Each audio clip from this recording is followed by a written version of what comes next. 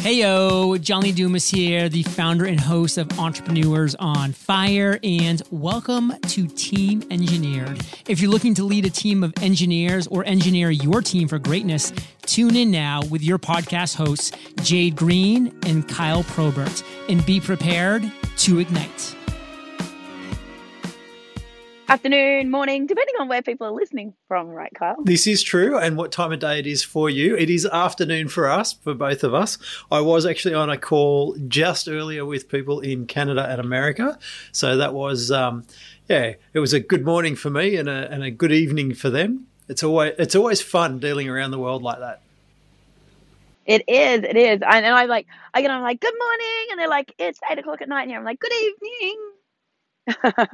Or they're saying good afternoon, and you're going, yeah, but it's 3:00 in the morning. Like, I'm up at 3:00 in the morning to talk to you. Yeah. We deal quite a lot with some Canadians, and so because they won't work past 5:00 in the afternoon, once we hit daylight savings, it's 5:00 in the morning. We've got to be talking to them. Oh wow, yeah, dude, that's heavy. That's heavy. But we did good on them for 5:00 knockoff. Yeah, good on them. They're hard and fast. French-speaking Canadians. That's what they do. Love it. We squirreled off a little bit today, or just then. So today, unlike us, today we're going to talk about Code of the Extraordinary Mind, busting the bullshit rules of society, and becoming an extraordinary leader. This is a really cool one. I'm pretty excited to talk about this particular book, and I know that you must be, because this is what you teach.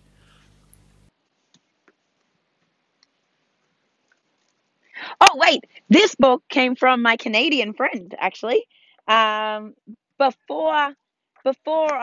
knew that I had it as my goal, that I said that I was going to fly to KL and convince Vision to license me in Australia to be the Australian Mindvalley representative, and everyone kind of laughed at me.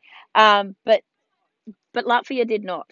She did not. And you couldn't get a physical book in Australia yet. And she found it in the airport and got it back, brought it back for me. And I was like, so this is it's very dear to my heart.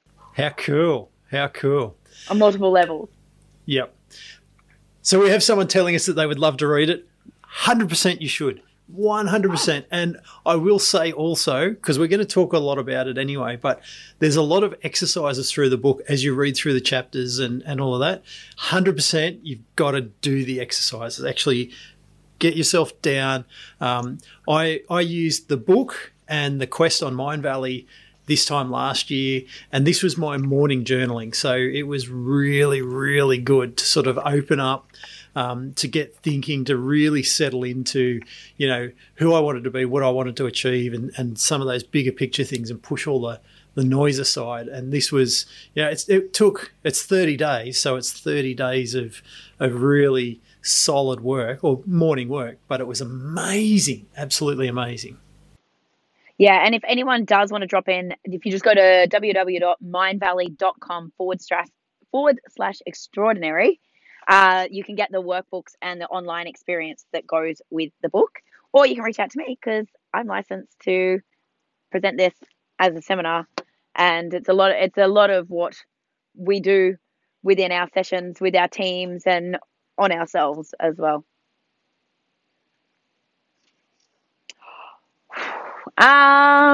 Well, what I'm really disappointed about is I didn't wear my t-shirt, and I planned to wear my t-shirt. No, I had my Ben Reality t-shirt on the other morning. The t-shirt I was going to wear, the wings. Oh no, I've got the wings. I had that on this morning as well. So I've got my wings. I've got my Ben Reality, like flash dance shirt, but I have a singlet that Vishen gave me when I did my training, that he thought I should wear with pride, and it says "unfuckwithable" across the chest. Yes, yeah. So I'm tempted to start there, but that's really step 9 in the 10 steps of living an extraordinary life. It's the back end. So maybe we should start with the bullshit rules.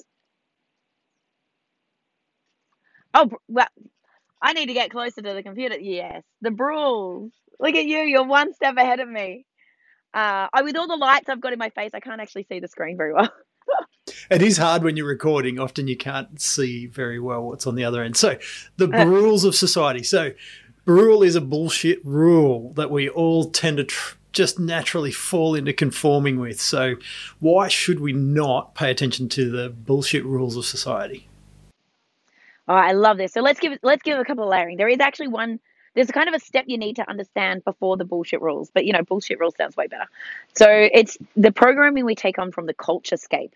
Now, the culture scape is everything around you that programs your beliefs and your operating system, right? So that's like how you were brought up, like what your parents believe, what type of schooling you went to, your government, your religion, even your friend circle to a certain extent. So it's all of those external influences that are your culture that help form your beliefs and the way you operate in the world.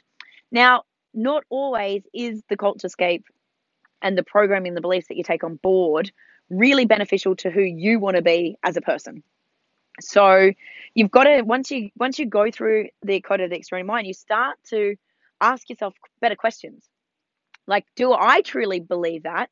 Or do I just do that because I was told about it? How does that actually reconcile and sit with me? So this is where we start coming into the consciousness and the self-awareness and asking ourselves, like, is that my truth or is that relative truth? Like, is it real truth? So now, Phil, I have to offer an example of a rule. Yeah.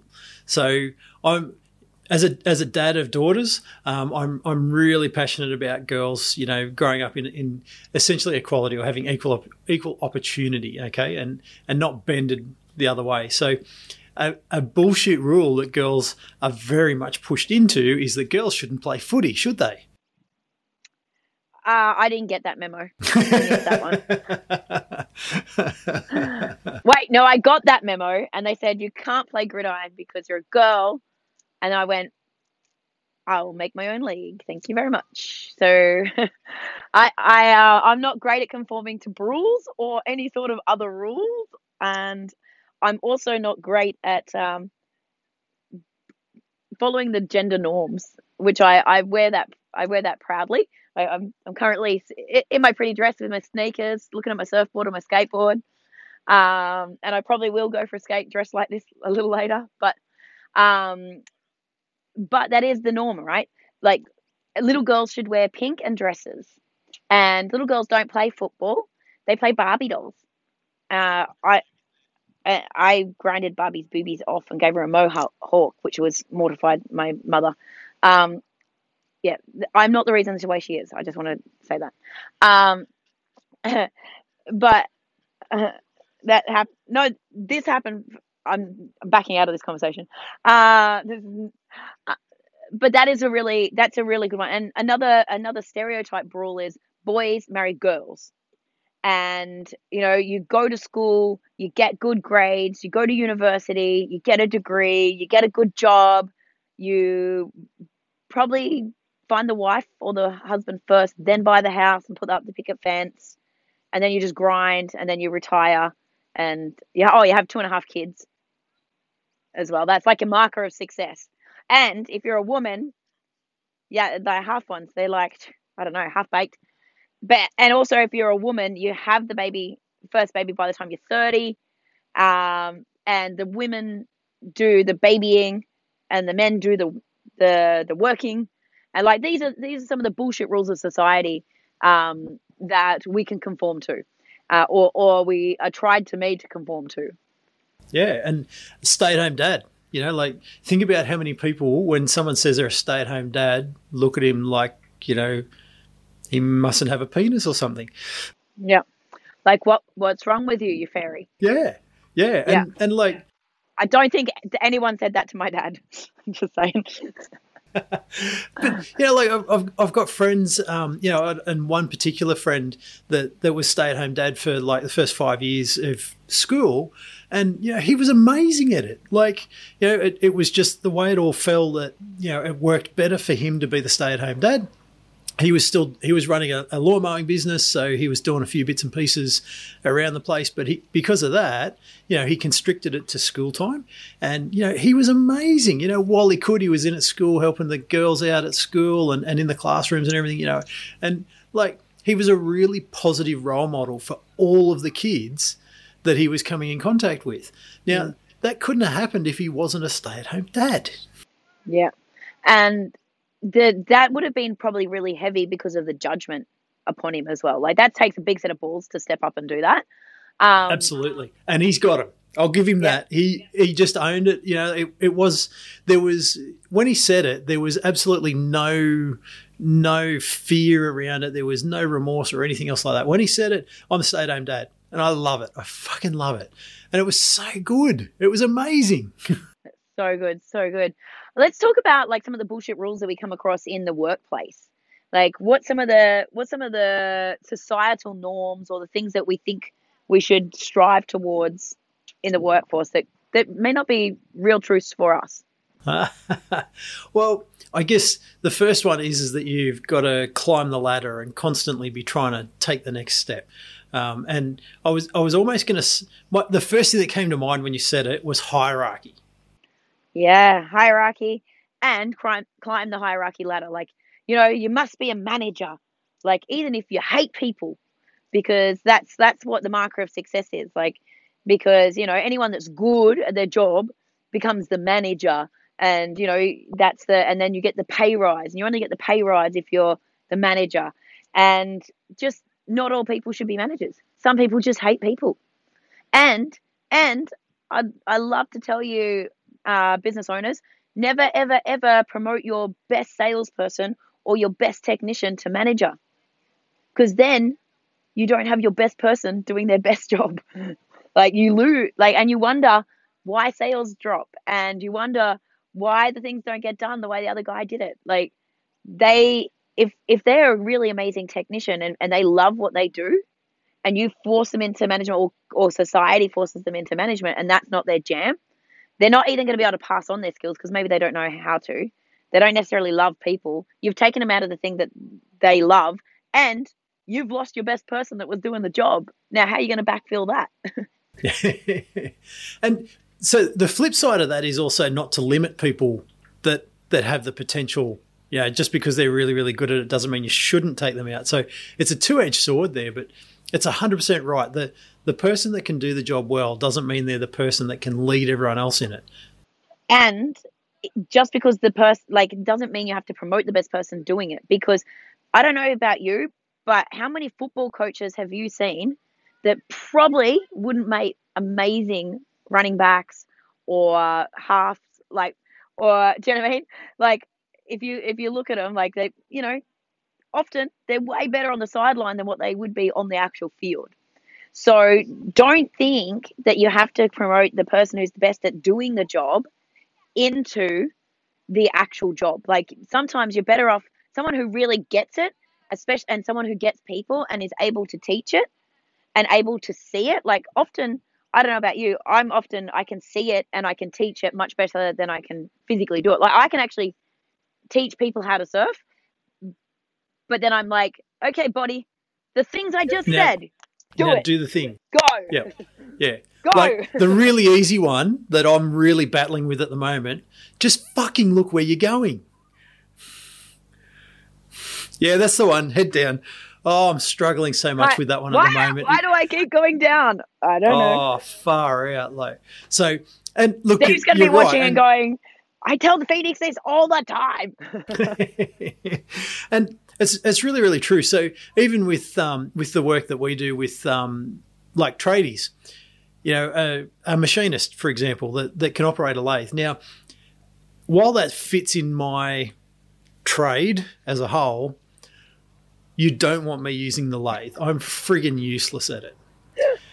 But I can certainly coach someone through how to use it safely, because I can do that bit. I certainly know that bit. I can tell them the things that they need to know to be able to go and practice, and I can assess what they do as to whether they're doing the right thing or not. All of those things I can do quite well. I just can't fucking do the thing. And it's so true, though.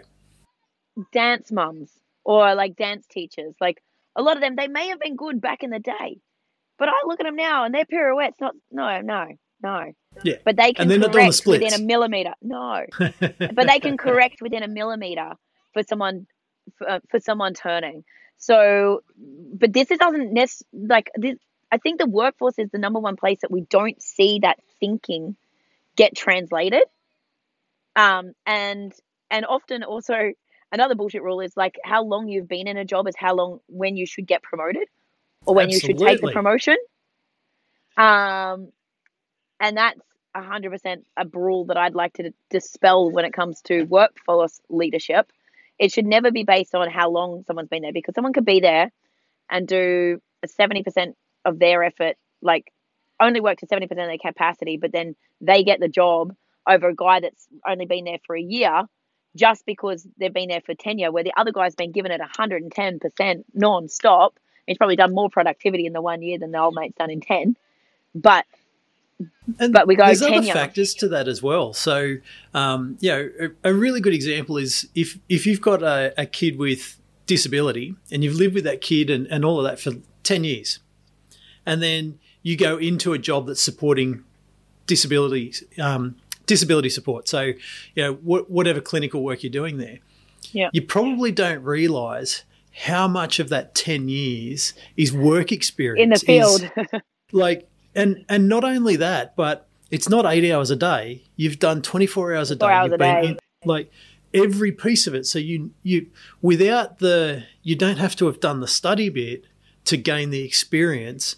It's once you've done the study bit after the experience that you join all the dots. And that's why you become so much better at that job than someone that, they qualified with you at the same time. They've started at the same time, but you're leap years ahead in your clinical skills because you've got all that experience. Yeah. You've had the practice in the field. Yeah. And yes, that is targeted at someone. And if they're listening, pay attention. Yeah. You better be listening. Otherwise I'll grab the book and smack you with it. But that is so true, right? And that goes for all different types of industries, changing industries. Like there's so many skills that you can learn in another capacity coming across that are transferable. Like even when we were hiring for you, we're like, you know what we need work mum, because what mums know how to juggle shit, deal with people's drama, put out the fires. Like they just got this. They've got these skills that, your average trainee doesn't have. But somebody else will be like, oh, but no, they've only, they've been out of the workforce for 5 years, 10 years. So they've lost their skills. Dude, do you know how much it takes to run a household, especially with a couple of special needs kids and a husband that's off to work? And like that's some serious level management right there. And that's, trying to recognize those skills in people can be really, really difficult. Another really good example is, someone that's qualified in a particular technical area, and when they come into the business they really stay there not very long and they move straight into a supervising role, wholly and solely because their personality, their mindset, their person is so much more suited to leading the team. And by having the technical skills enough, they understand the front line work. So it's always one of those things that seems to ruffle feathers quite a lot, where I look at this junior just climbing the ladder, going for it, what the hell would they know? How could they lead me? Yeah. Yeah. And again, that circles back to, it's not always the best person on the field that should be the coach on the sideline. Yeah, absolutely. I want to circle back to the hierarchy, because that's a really important thing too, right? Like, because we put managers or supervisors on pedestals in the old constructs under the bullshit rules of society. Those people are put on the pedestals, and often they're paid a different rate and things like that. Now, I'm not saying they shouldn't if they're carrying extra burden, but we need to have a look at that structure and go, hey, well, without the superstar technician, there's nothing for the manager to manage. Or we need to more even flatten the curve within the org chart. And this is why I love with our team, we've got a network, and it's like, okay, cool. Like I might be leading the huddles, but my job is just to clear the hurdles for the technicians, the Ripple creators to be out doing their thing. Like I'm not up here. My job is like, I serve you. Whatever you guys need, I'm going to make this happen. And our org chart, the Ripple creators, our frontline staff are at the top of the page, because they're the frontline staff. Realistically, everyone else is supporting them so that they can do their best work, so that as an organisation we can achieve the goals that we want to achieve and the impact that we want to achieve. But it's all networks. It's not a hierarchy. We don't run on a hierarchy. Your job, my job. It's to do something else. And just because you're steering the boat doesn't mean that you know everything else that's going on the boat. Yeah. So that's one of the bullshit rules I'd love to dispel today, is that just because someone is a supervisor or a manager doesn't put them on a pedestal above, and to try and look at how you can flatten your org chart into it and look at it more as a network and how the pieces work together and how each role is equally as important as another. Like, without work, mum, the whole place fell to shit. Like, okay, we kept it. We were like little duckies. But do you know what I mean? Like, there was a new appreciation for the admin function when we went without for a little while. Yep. Yeah. And it was hard work. It was definitely hard work, and we had to work around it, but we survived. It's just one of those things that we just had to go through, unfortunately. But everyone got some more gratitude out of it, I think so. Now, I was going to say, as a leader of a team, whatever that team is, okay, so whether you're a boss man, whether you own the business, whatever that team is, it's really important to keep the focus on your team members should be able to do their job better than you can. Yes. No matter what. Like, they should be able to do it better than you can. Because that's their job. Now, I might... And I might have a higher level of skills than those people, but if they can't do it better than me, that's my job to make sure that they can. I should be, and sometimes that's because I just don't have the time to do it. Time is one of those factors that we just don't have an infinite amount of. So, when we talk about our team members, we should certainly be looking at them going, you should be able to do this job better than me. What do I need to provide to you? How do I support you so that you can do that? Yeah. It's your job to set them up to succeed and to make sure they can do it better than you. Because otherwise, if you're better than them, you're in the wrong job. Yep. Yeah. Definitely. Okay, let's do you think we've dispelled enough of the culturescape and the bullshit rules of society? We've certainly delved into it fairly deep, but yes, definitely. Let's take the next step. Okay, the next step, consciousness engineering, or upgrading our software. I reckon, so for those of us that feel a little bit when we talk woo-woo stuff, we're just upgrading the software. We're just reprogramming things. Software. Yeah. So I love it. I love, like, the analogy is you probably don't have a computer that's still running Windows 95. Or right? DOS. Or DOS. You look at the dot matrix printer. Right. Half the listeners are like, I don't even know what they're saying. Shush. Pipe down, you whippersnappers. Pipe down, whippersnappers. But if we really think about it, right, we always are updating our hardware and our software when it comes to our equipment. Well, why don't we look at our brains like that?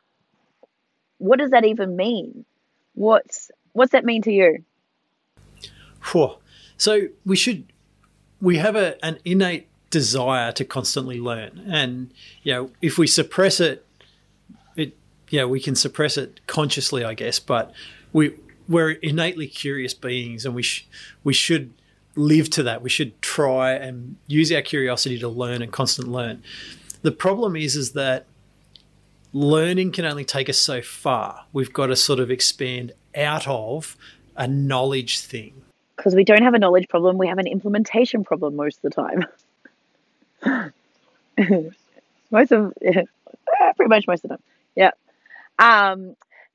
So yeah, I think but for some reason, what was coming through to me then, I started thinking about Michelle Crawford's mindset models, and I was thinking about the passenger. So, because you said we all have an innate want to learn in some ways, and often where we're curious, but the passenger mindset, which is 71%, I think it's 71. Fuck, I should know. I only certified like 2 weeks ago. 71 or 73%. Sorry, Michelle, 70-ish%. If you're watching, Michelle, drop the number in for us. Yeah, Michelle, because she's usually watching on LinkedIn. I think the LinkedIn feed's coming through. Facebook is, we've got our behind the scenes tribe, guys. If you're watching this on the produced version, we do have our behind the scenes tribe having access to us in chat. But I can't see the names of the people in Facebook, but LinkedIn usually shows me. Michelle, if you're online, tell us the exact number of disengaged employees in Australia. It's somewhere between 71 and 73% passengers along for the ride. So they are not consciously. So when we talk about consciousness engineering, it's making conscious choices. It's acting with intent and really deciding for ourselves what we want to believe and where we want to grow. And for me, what was coming through then is there's so many people in the passenger mindset. They're waiting for someone else to go, here, go, spoon feed. You read this, you do that. I'll learn. You like they'll do the learning when they're spoon fed it, or they're just kind of learning by accident. They're not consciously engineering the states that they want to be in and the mindset, and then actively choosing the culturescape and the models of reality that they want to live by. So going, do you know what? This hierarchy management bullshit. I seen a friend that moved into management, hated his fucking life. The extra money was not worth it because actually he got a higher base, but he lost all of his commission because he was a salesperson and he's working 10,000 more hours than he used to. And he's stressed out of his mind because he hates people. And I ain't going there.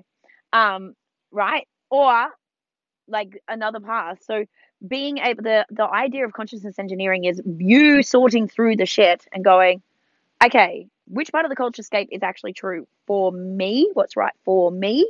What bullshit rules of society have I been conforming to that I just choose not to anymore? And then going, how can I accelerate my growth to upgrade my hardware and software? So I can get this wrong. Steve, if you're watching, you just were talking to me about this morning. Into the chat, tell me. I think the software is our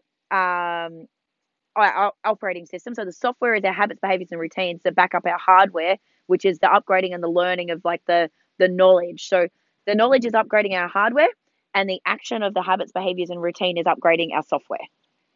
So rant done. No. Now, I was having a bit of a grin there as you were talking about the passenger. So the passenger mindset was actually kind of my idea. So Michelle and I were sitting down. Michelle will credit you 100%. I was wondering if you're going to jump in. She, in the mindset training, she said, this comes from Kyle. I can't claim complete and utter ownership of it. So the whole mindset model is most definitely Michelle's. But when she was explaining it to me very, very early on, she had the 4 pieces, very, very similar to Michael Beckwith. And I sort of went, there's a piece missing. There's this piece missing right in the middle here, and it's the person that's just floating along. That's they're not necessarily in the sufferer or survivor mindset, but they're certainly not a driver of any sort. They're not pushing themselves at all. They're just kind of chugging along. So I sort of had a bit of a grin as you were talking about the passenger mindset because I still vividly remember sitting at the cafe. It's the majority of the world. It is, and you know what? If you're happy with that place, there's nothing wrong with it. And that's a really key thing. If you love complacency, you just hang out down there. You have a mad time. And look, these people are the people that turn up to work every day. They do what they have to do. If they're pushed, they'll do a little bit more, but they won't go looking for the more. And so, in all honesty, if you're happy in this place, that's a perfectly good place to have.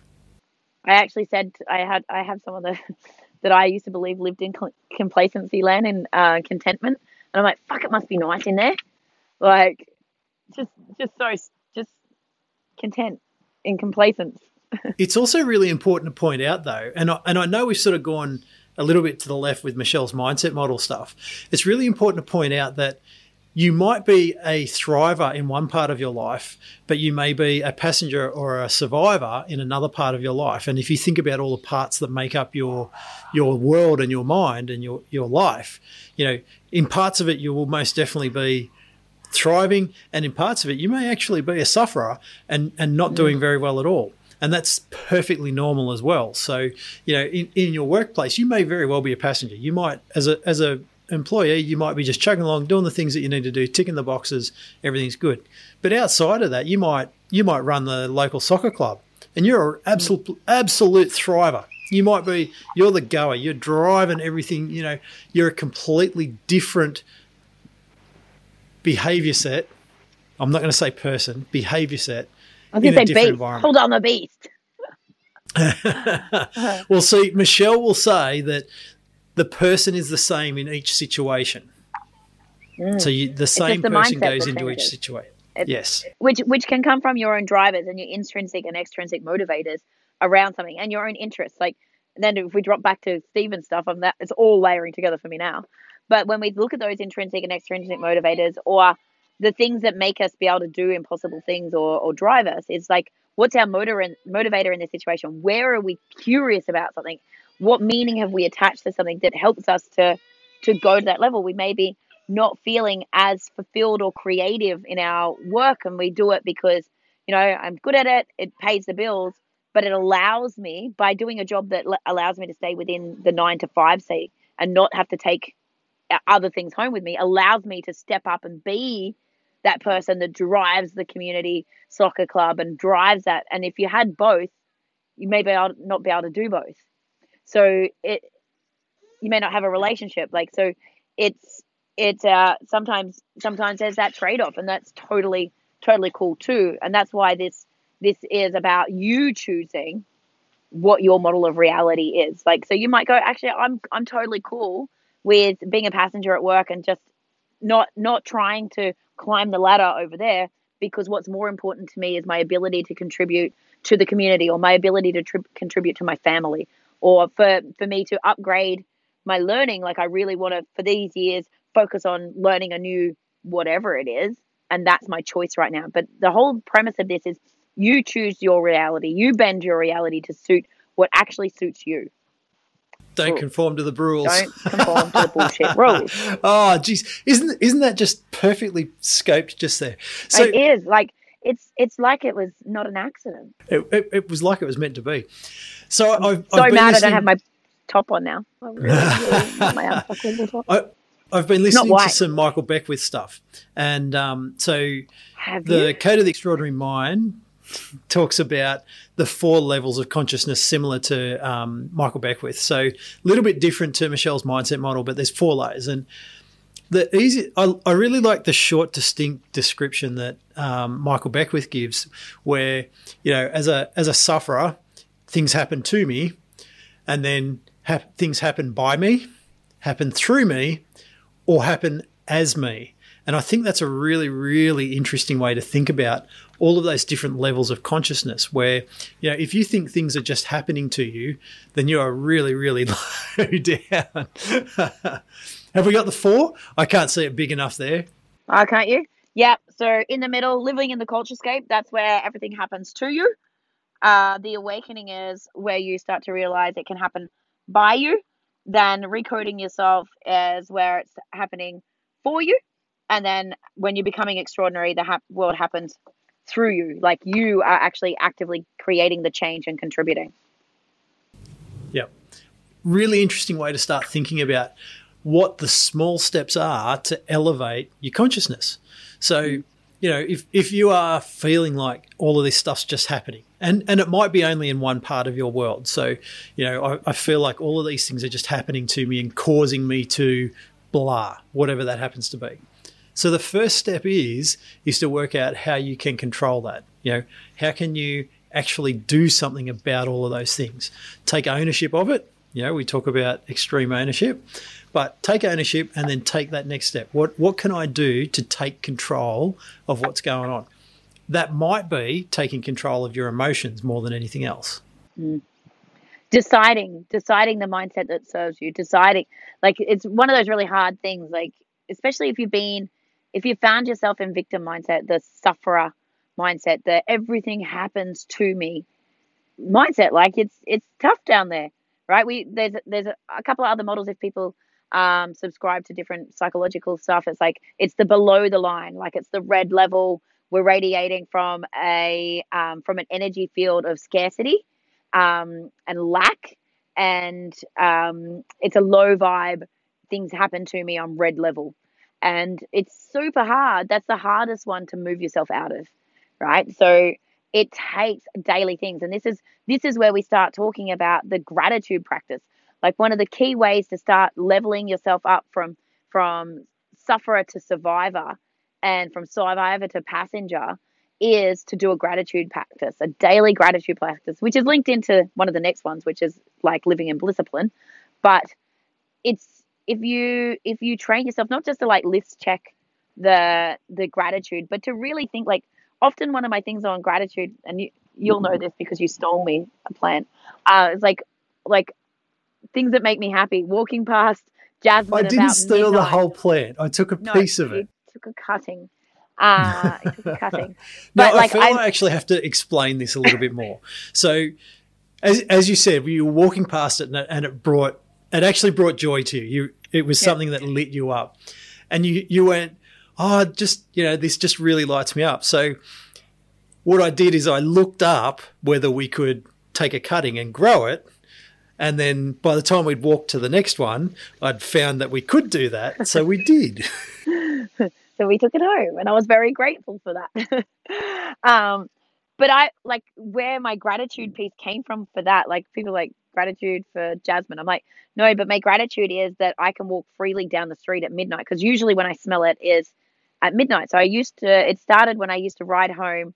I used to nanny 5 days a week for a couple of little kids after school, and then I'd get to ride my bike home at midnight. Like, that I lived in a place that I was safe enough as a year 10, 11, and 12 girl to, A, as a girl, allowed to just have a job and do whatever the fuck I wanted. B, but I could ride my push bike home at midnight on any given night, and on a summer's night smell the jasmine, and like that was the smell of going home. So now I smell, I'm like, oh, jasmine. So like when I backlinked that gratitude, it stemmed with the happiness I got from jasmine, but it was like, oh my God, I don't have to cover myself up. I can choose what I wear. I'm relatively safe where I go, and I don't have to worry. Like, I have so much gratitude that I live in this country, even as fucked as it is right now. I still, ta-da. That daily gratitude thing can be really, really easy to implement as well. So, what I was using the Best Self daily planner. So, with it, at the bottom of the day, so you've got a column and you've got all your tasks and your day stuff, but at the bottom was, what are you grateful for today? What was the thing that actually inspired you today or made you feel happy, or whatever that term is. So it's actually really easy that, if you've got a to-do list or whatever it is, as you're finishing up your day, as you're reviewing what's going on for the day, just think back through it and go, okay, so what did I actually enjoy today? What am I grateful for in my whole day? And it could be a little thing like someone got me a coffee, or someone called me, or I really enjoyed a conversation that I had, or, the kids were easy to get along with this morning, or whatever it is, but just my technology all worked. And pay attention to it though. Just, give it some focus and go, oh yeah, that was good. That was actually good. And it's a really easy step to take. It's so hard to wallow in misery when you're like being grateful for things, when you're focusing on, like, this is the thing, where your focus goes, energy flows. So if you are always focusing on lack and you're always focusing on what you don't have, that's what you're going to see, because you're telling your brain to find the things that you're missing. And whereas when you flip that and focus on what you do have, then you start looking for more reasons, and then ultimately your vibration rises, your happiness rises, and then all of a sudden things just start happening for you. And Kotler does say that it's biologically impossible for you to wallow while you are showing gratitude. Yeah. Now, it's not biological, it's chemical. Yeah, it's physically impossible. It's actually a brain thing. You can't actually wallow in your misery while you are showing gratitude. So that, and he's got research to back it, which is really, really cool. I don't have a pen on me, but the other thing you can do, like if you want to make the choice to get out of your shit, like we talked about this morning, like making sure you feel your whole range of emotions. And we're not saying don't feel your full range of emotions, but this is about making that conscious choice to go, do you know what? I'm done with that now. I'm ready to move on. It's like if you bite on a handful, the corners of your mouth turn up, and the physiological I don't know what happens, but basically when you smile, it releases the chemicals, like the physical smile. So you can trick yourself into like feeling the joy by sticking a pencil in your teeth and smiling. The face turns up, right? So, but then with the gratitude, the different chemicals that are released in your brain as you do that, that's how you can, like, you might have to force yourself to sit there and you're like, fucking up, what the fuck am I grateful for today? And then start thinking, like, I dare you, like, when you're really struggling, then think about, say, some of the people that are stuck in the middle of India right now. And then just ask yourself, what have you got around you that they don't have right now? And then you'll start to have some gratitude. Like, yeah, just think of the, if you think you've had a really, really bad day and absolutely nothing to be grateful for, I would say that that's a choice, that you've made the choice to feel that way. Well, life is a choice. It is what you choose, right? That power quote definitely comes from. I'm not sure if I got it when I read the code or whether that actually came from conversations with God. But basically, probably a good mesh of all of that together is where my power quote of life is a choice. It is what you choose came about. And it probably came to me when I was like sitting on my carpet with snot pouring out of my nose, bawling my eyes out. My life's fucking over. It's ruined. Like, I've just been served my divorce papers and I don't know what's happening with my business and I hate what I'm doing and I can't play gridiron that I've worked 3 years building a league for because my ankle's fucked and someone blew my knee out and I missed out on playing for Australia now and I was supposed to fly out in 2 days and, everything's fucked. Everything's fucked. And then I looked up and I'm like looking at basically a full horizon of water. I'm sitting in the sunshine of my $860 a week apartment, looking at my Lotus going, okay, maybe I should just harden the fuck up right now. Give yourself a slap and get up off the floor. I think Andrew gave me this. Andrew just came in and goes, wow, that's a lot of snot. He's like, are we going to the races? I'm like, I don't come to the races. Look at me. I'm a mess. He's like, well, you better not be there when I get back. Nice. Get up.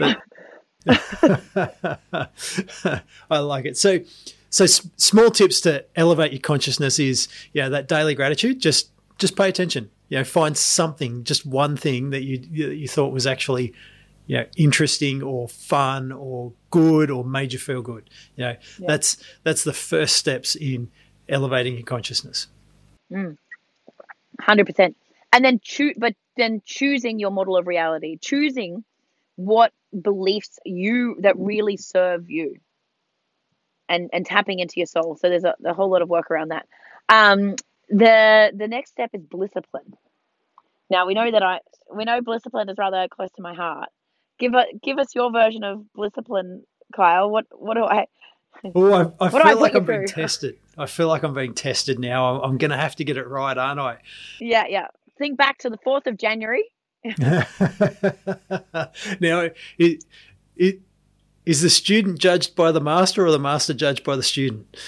Oh, shit. You've got this. I believe in you. Whatever you say, it's 100% right. No. So, Blisscipline. Obviously, it's doing the discipline, doing the habits, doing the things so that you can live your life in bliss. So what that means is that bliss doesn't come just naturally. It doesn't just come. It's not just a good thing that just pops out of nowhere and just happens.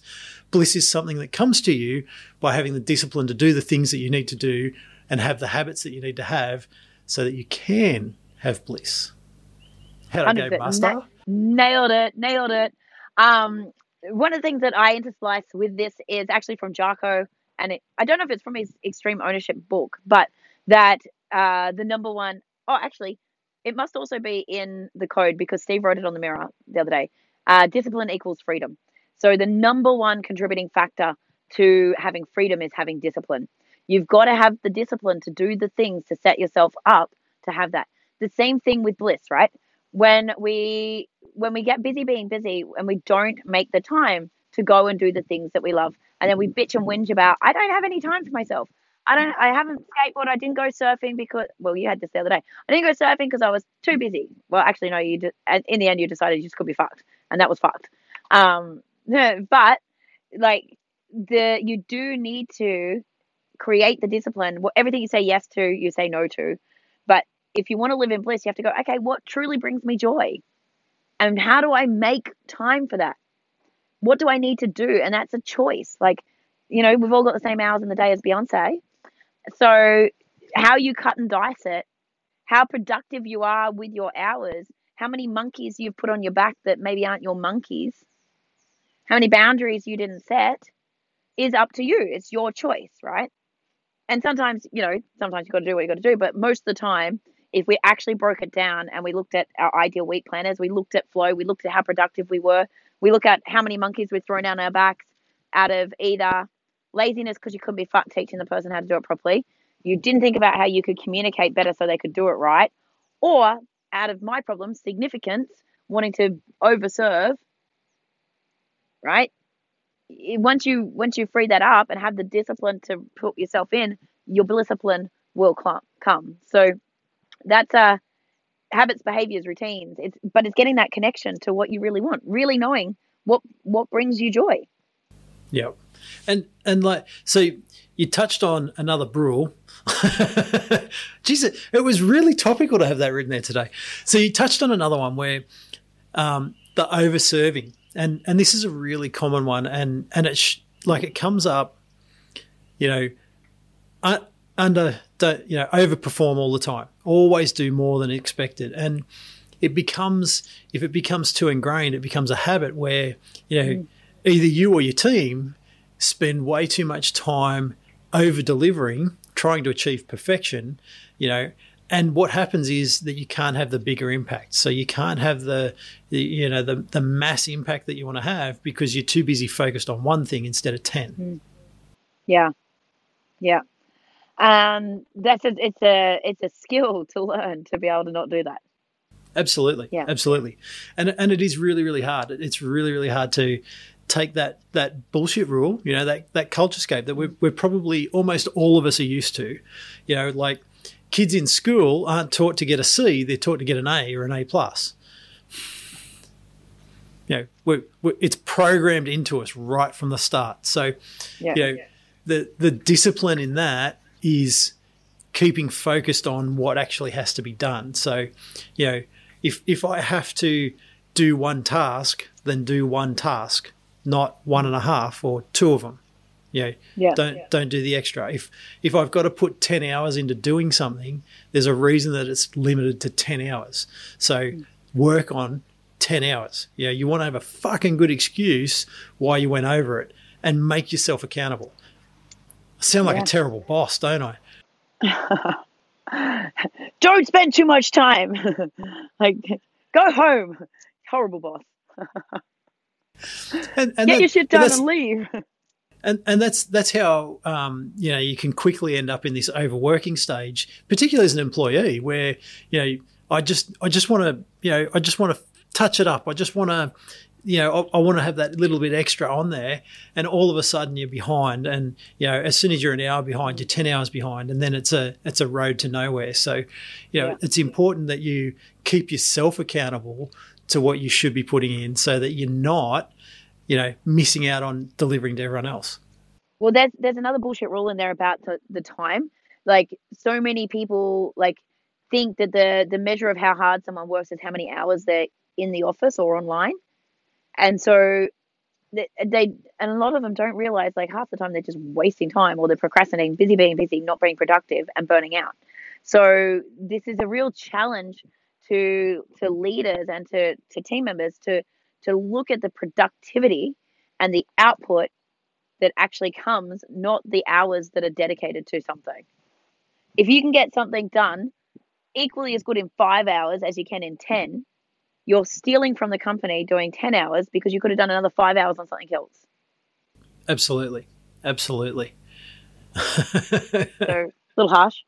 Little harsh. But let's move into the next thing, being unfuckable. Do you know what what does unfuckable mean to you? We really need that shirt on you, don't we? I know. I'm like, that's it. I'm getting a white one printed. I reckon, and to make it a really short description, it's being solid in yourself. Oh, I love it. The definition in the book, but there's actually one online if you just Google it as well. But when you're truly at peace and in touch with yourself, nothing anyone says or does bother you, and no negativity can touch you. So yours is perfectly solid in yourself, right? Right? That's like, we're not seeking validation from the outside world, right? You're strong in your own character. You're strong in. Oh, here we go. Someone else. If you're adding comments, make sure you add your name, because it doesn't give me your names at the moment, unfortunately. But it's really about, you've got that commitment you've decided like what rules are for you. Like, got rid of the bullshit rules. You've figured out your model of reality. You're really. Oh, hi Daniel. It was Daniel that put it up. It's about you having the conviction that you've decided, this is how I want to live, and this is how I want to show up, and this is what serves me, right? But and it's not about, like, I'm think of Mark Manson's The Subtle Art of Not Giving a Fuck.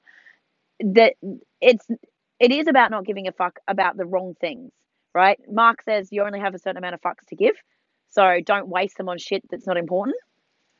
So why waste them on people whose opinion you don't value? Like, if someone is judging you and they've never been in your shoes, right? It's what, right? And this, again, now I'm thinking of Brene and Roosevelt. Like, if they've never been in the arena and been in the war, they have no right to judge, right?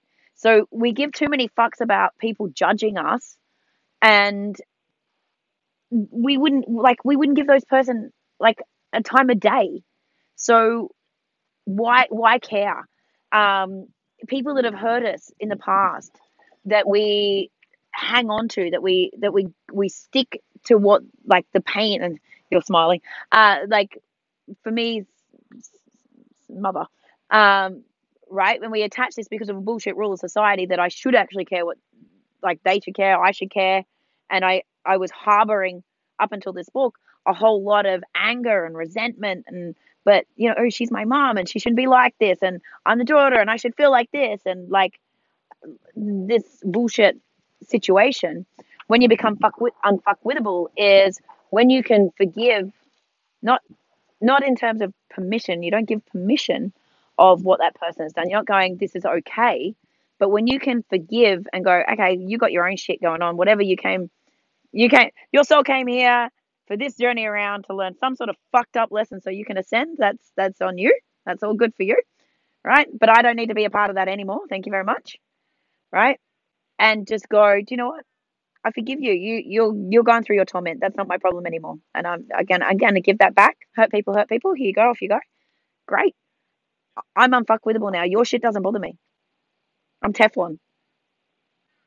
So I think one of the hugest pieces in being unfuckwithable is being able to forgive, not give permission. That doesn't say that we let people off the hook completely, but getting to the place. Your audio went a bit funny as you did that.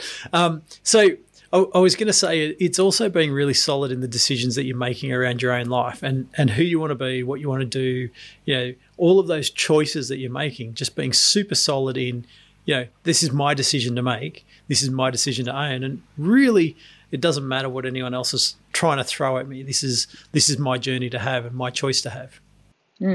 Yeah. And really choosing whose input you care about. Like, again, this is that consciousness engineering.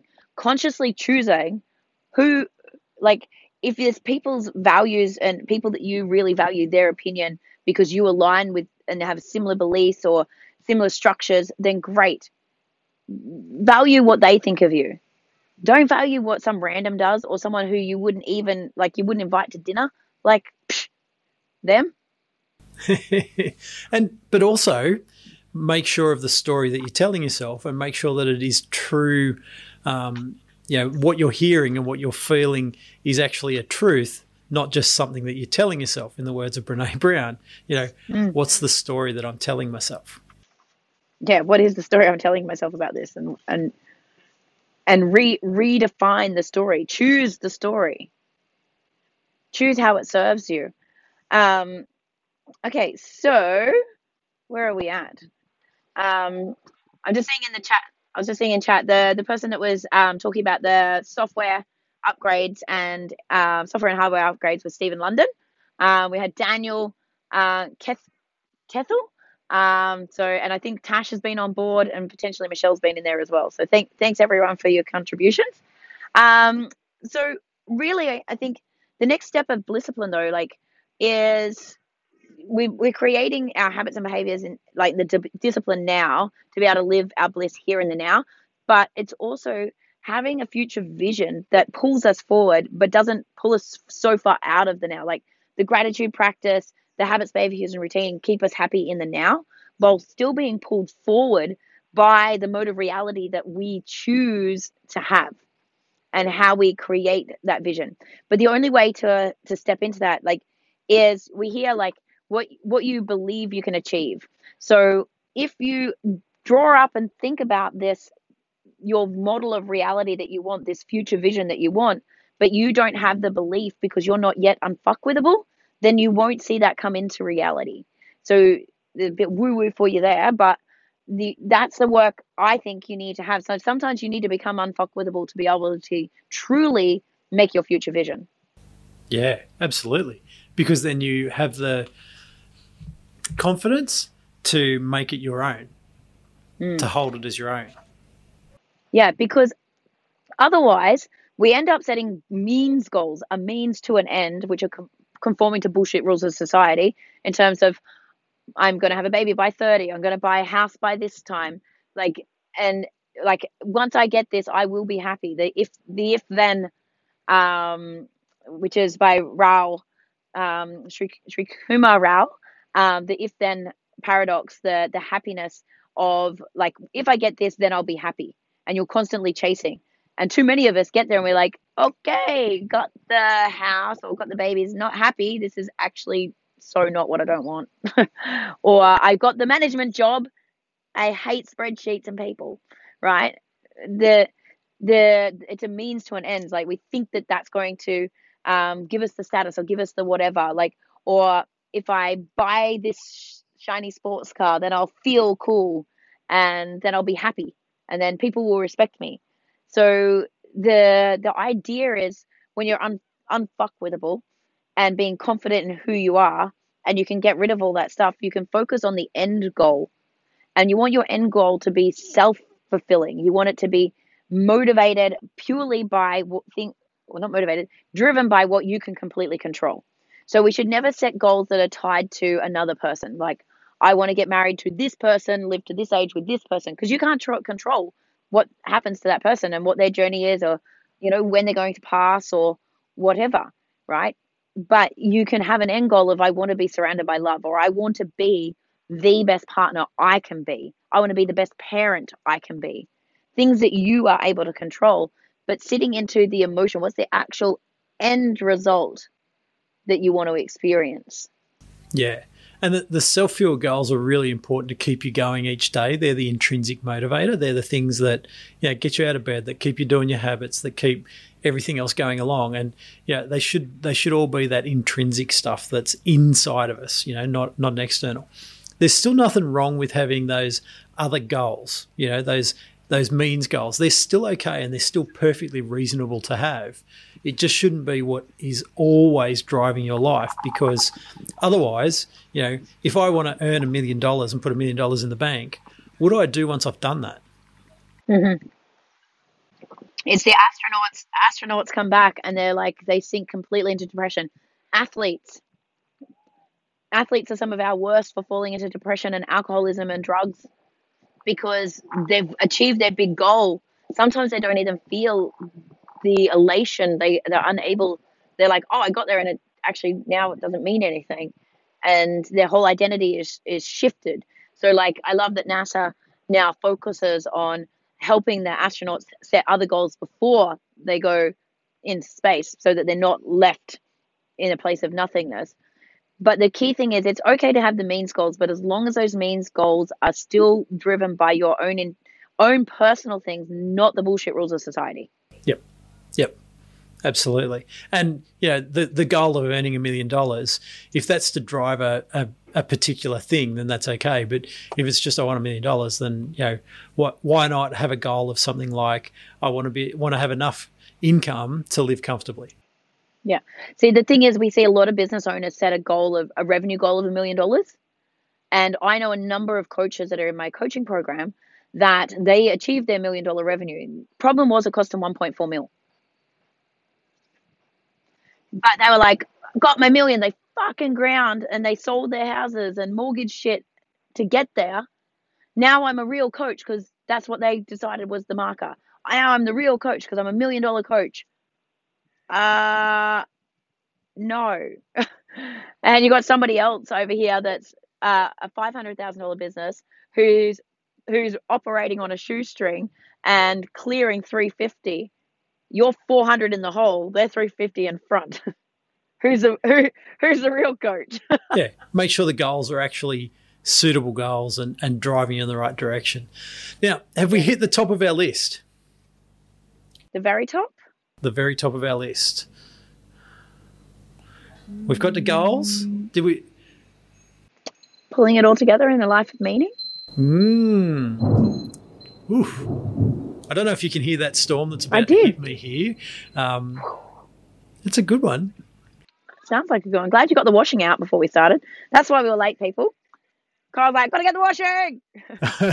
And by the looks of it, that fight, I timed it perfectly because I'd be standing here going, oh, we need to wrap this up. The washing. The washing's on the line. So wrapping it all together, bringing it all together. What have we got to do to bring all of this stuff together? So the way that we pull it all together, there's really getting connected to your life's meaning, right? And this can sound like a huge, big, daunting thing. And it doesn't need to stay with you forever. It's okay to evolve it. But finding that real purpose for you and getting connected to that. So the way you can do that, there's some exercises in the book, around the 3 most important questions, what do you want to experience in life? How do you need to grow to have those experiences? And then how do you want to contribute back to the world once you get there? So, and your world can be your family, your friends, your community, your career, or it can be the entire world, but it's getting connected to what it is for you. And that's when we're talking about those extrinsic, intrinsic motivators, that's what will pull you forward on those dark days. Really thinking about what's that driver for you? What's your purpose? And even you can even break that down. It's not really in the book, but even when you're at work, you can break down what's the purpose of my job here. And I love our boy Bear, who's on our team. He said to me today, his job with Skate Connection, he's like, he goes, I'm so inspired by what you've said to me. I'm so inspired that I don't have to think about this as my forever job, but for the next 2 years, I'm going to be the best fucking employee that I can ever be. I'm just going to give it everything. He's even offering on Monday, they're not got the store open because it's a public holiday and it's new and it won't hit the numbers, that he'll go in and he's like, maybe I could just trade for stock. They've got heap of extra stock. I need to know my product better. The store needs to be relayed rather than paying me public holiday rates and it's not suitable to open the store. I'm going to go and propose this. And I'm like, wow.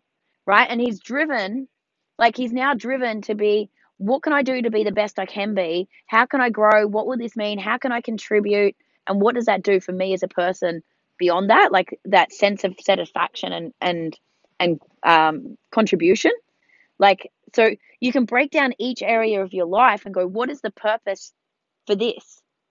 And like we said before, the purpose of your job might be just so that I don't have to think about it outside of work. I'm picking a job that's inside these lines that gives me the safety, security, and money that I need so that I can drive this. And that's totally fine. And if anyone then judges you, you can go, you know what? Fuck you. This is why. Right? That gives you the unfuckwithability. Yeah. But find out what a life of meaning means to you. And you can only do that when you get rid of the bullshit rules of society, when you clear away from the mess of the culturescape and get connected to who you really are. Right? So that's getting that life of your personal meaning.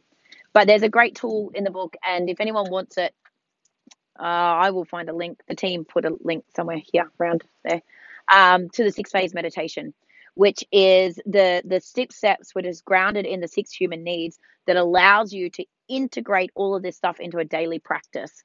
So do you remember what the steps of the 6 phase, Kyle?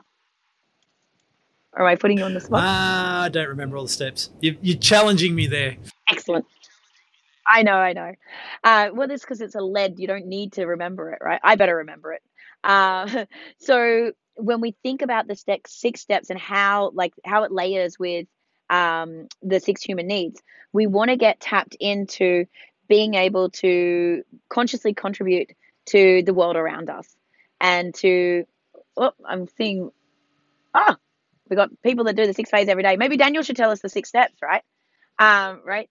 So connection to the stuff beyond us. Okay. We want to tap into the gratitude, right? We want our daily gratitude practice, sitting into forgiveness, because we drag that energy hangover, that fucking anchor around with us. Now start easy on that. That doesn't mean go forgive your, mother that's next level, or the ex that's like spawned you, or, start little, like the dude that cut you off in traffic, the waiter that spilled your wine, but starting with the forgiveness. So practicing these steps, then tapping into your ideal vision, that thing that's going to pull you forward. So the first few things have got you centered in the now. So we've got happiness in the now, right?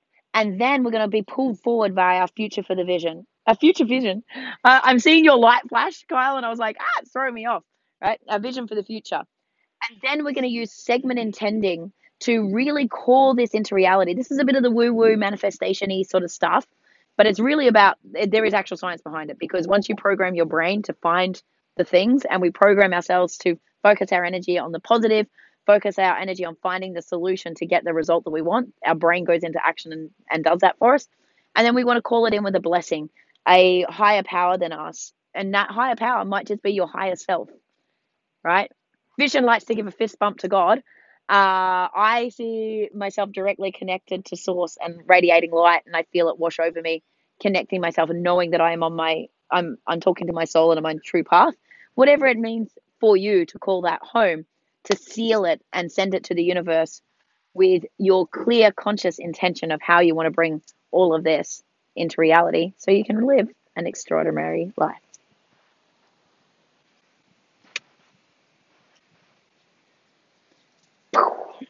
I would have loved a bit of a thunder clap then. There it is. And on cue. Awesome. Beautiful. So reach out to us if you want any more detail on this. I'll see if I can splash the book details back up there again. It's one of the most recommended books. I have probably 5 books that I recommend equally, but I love this one so much that I flew around the world, spent days and hours and weeks, and you can't imagine how much money flying around the world to be able to integrate this not only into my own life, but bring it to teams and leaders so that we can all step up and live an extraordinary life. Yeah, it's an amazing book. Everyone should definitely get on it. And of course, like always, if you got something out of today's message, please share this podcast wherever you're on it. Subscribe to the channel that you're on, and most definitely forward it on to someone that you think in your life might need to hear this message. That's it. Thanks, guys. We'll see you on the next episode. Thanks for listening to the Team Engineered podcast. Are you ready to build a kick-ass team, weaponize your workforce, and live an epic life? If so, connect with us at www.teamengineered.com. And while you're at it, Be sure to subscribe wherever you listen to podcasts.